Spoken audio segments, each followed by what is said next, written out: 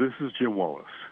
We're talking today about the soul of the nation. It was natural and sincere for many people to offer their thoughts and prayers to the high school students at Marjorie Stoneman Douglas after they lost 17 friends, teachers, and coaches in this tragic mass shooting with an AR-15. But I was immediately struck by the response of many of those students. Even those of deep personal faith, they said that our thoughts and prayers were no longer enough. That really struck me. Our thoughts and prayers are no longer enough. Now, I believe in the power of prayer, I really do.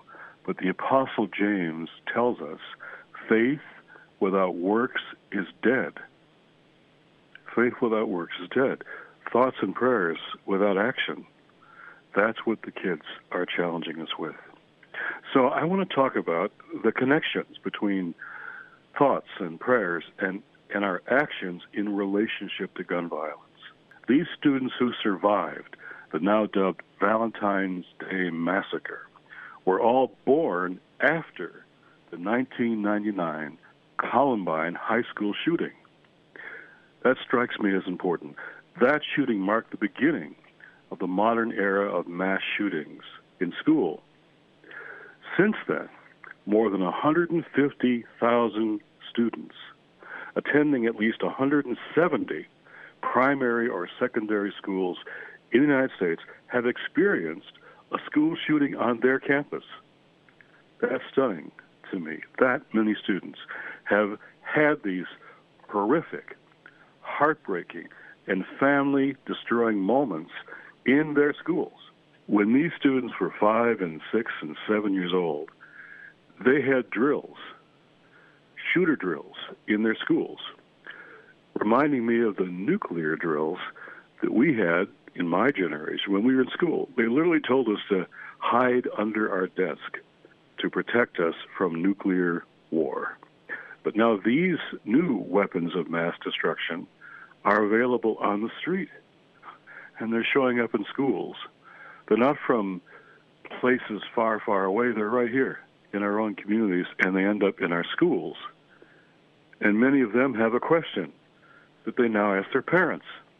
Mom, Dad, could I be shot at school? That's a painful question to have to ask your parents. But now they are teenagers, watching and listening to the world around them. And now these teenage students are asking us some very hard questions. They're saying, why is this normal? Why is the older generation, including our parents, not protecting us? And why have our elected officials allowed this to happen? The students are already moving from questioning to acting. They're saying, this can and must be changed. Pay attention here. Social change always comes when the next generation decides to no longer accept what the last generation accepted. For example, take the Vietnam War. I was a young student, and we as young people believed that war was wrong. We learned the war was based on deception and fear, and our friends were being sent over to die, and untold numbers of Vietnamese were being killed. And we said the war is not right. It's wrong. It's a mistake. It must end. And we had almost no elders supporting us. I remember we were almost alone. Yet we said, we're going to stop this war. And they told us we couldn't. You're just students. You can't stop a war. But we did. Young people can change things. So these students are refusing to accept the distractions, excuses, the inaction that has prevailed for so long in relation to gun violence. This generation knows how to talk to each other. They know how to communicate and connect with each other more than any generation before. And they're doing that. They're connecting all over the country. And they're all getting old enough to vote. And some already are, and they're registering. The big question now for us is, the older generation, what can we do? What should the high school parents do? I'm one of them. What can our elected officials be forced to do? And yes, what can our churches and those who call ourselves people of faith, what can we do now to protect our young people?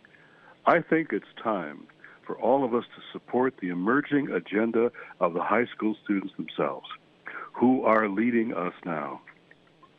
The student survivors are turning their grief into action. They're dealing with their trauma by deciding that the status quo on guns in this country is, for them, no longer acceptable. Here's what they're saying very clearly. Number one, pass truly universal background checks. No exceptions or loopholes for anybody buying a gun any place or any time. Two, ban assault weapons. One of the most consistent demands of these students is to take weapons of war out of civilian hands. And three, directly take on the NRA, the National Rifle Association, in ways that will break its hold on the gun debate. The students are clearly saying that politicians who accept NRA contributions should not be reelected, period. And I agree.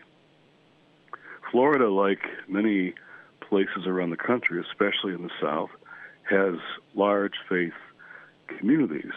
Parkland is no exception. A lot of churches, a strong Jewish community, many people of other faiths. And in the aftermath of the shooting, those congregations did what churches often do. They became places for grieving, for vigils, and finally for funerals. But what do we mean when we say we're offering up our prayers, or having vigils, or hosting funerals? What does it mean to put those prayers into action? I want to call on pastors and places of worship, congregations, to put our prayers into action. For example, on March 18th, a Sunday, many churches will be scheduling a prayer time during their service, inviting their students and teachers to the altar as the whole congregation prays for their safety and for their welfare. Many students are planning walkouts from their school on March 14th beforehand, and many of them are going to churches to talk and pray and strategize for what to do next. And now the young people in Florida have called for a March for Our Lives in Washington and around the country on March 24th. And you'll be seeing churches and pastors sending their young people with chaperones, like on a church trip to Washington, and some of them staying in local church basements. And churches and synagogues and mosques can continue to be safe spaces for grief and gathering and discussion, and maybe even to host forums in their communities on the dangerous and complicated issues of gun violence. Youth pastors could talk to their youth groups about gun violence and mass shootings, and plan trips to their state capitals in Washington to give students a voice. As faith leaders and parents of young kids, we could dedicate ourselves to our children's safety with a serious commitment to our preaching and praying and acting against the scourge of gun violence and rooting ourselves in the biblical message of peace and justice and healing. Now, let me get even more provocative here and specific. Our faith and prayers have to move us to action. So I want to call our churches and other houses of worship to join a church boycott of the NRA. Let me say it again so it's clear. A church boycott of the NRA. Now, what might that look like? Well, here are some ways that churches and other congregations of faith could literally help break the NRA's stranglehold on the gun debate. Number one, a membership an issue in the church. Ask what making churches gun-free zones might look like, even given security concerns. Most importantly, make gun violence a faith issue in our churches, in our congregations. 3, consider breaking off relationships with the financial institutions that extend lines of credit to assault weapons manufacturers who are behind the NRA. The NRA has become a lobby for gun makers. That's what they now are.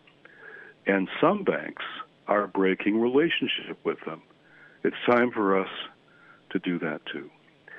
So consider taking steps to divest from mutual funds and other investment assets that include gun manufacturers in our church portfolios. Find out which companies have partnerships with the NRA. Go to thinkprogress.org and you can find that information.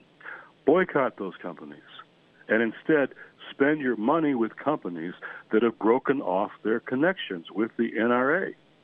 Go to moneycnn.com and find out.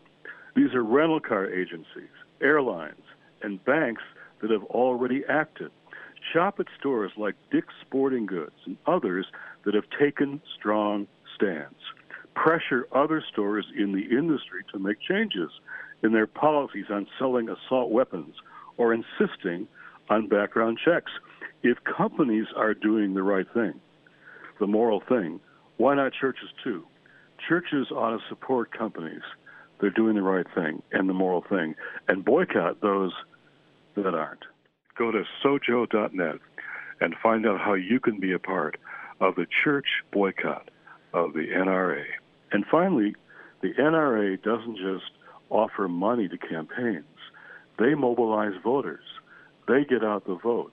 They make members of Congress believe that they can change their election or re-election.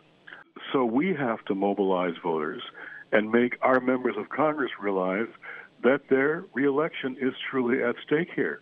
That we're saying, if you want our vote, you must support truly universal background checks. You must ban assault weapons. Military-style weapons don't belong in civilians' hands. If you don't do that, you won't get our vote. That you must break with the NRA. It's time to change. The kids are telling us that this is no longer acceptable. It's time for us to let them lead us. Our children are leading us, and our youth groups can help point the way forward. It's time to listen and follow their lead. Isaiah 11:6 says it well, and a child shall lead them. This is Jim Wallace for the Soul of the Nation.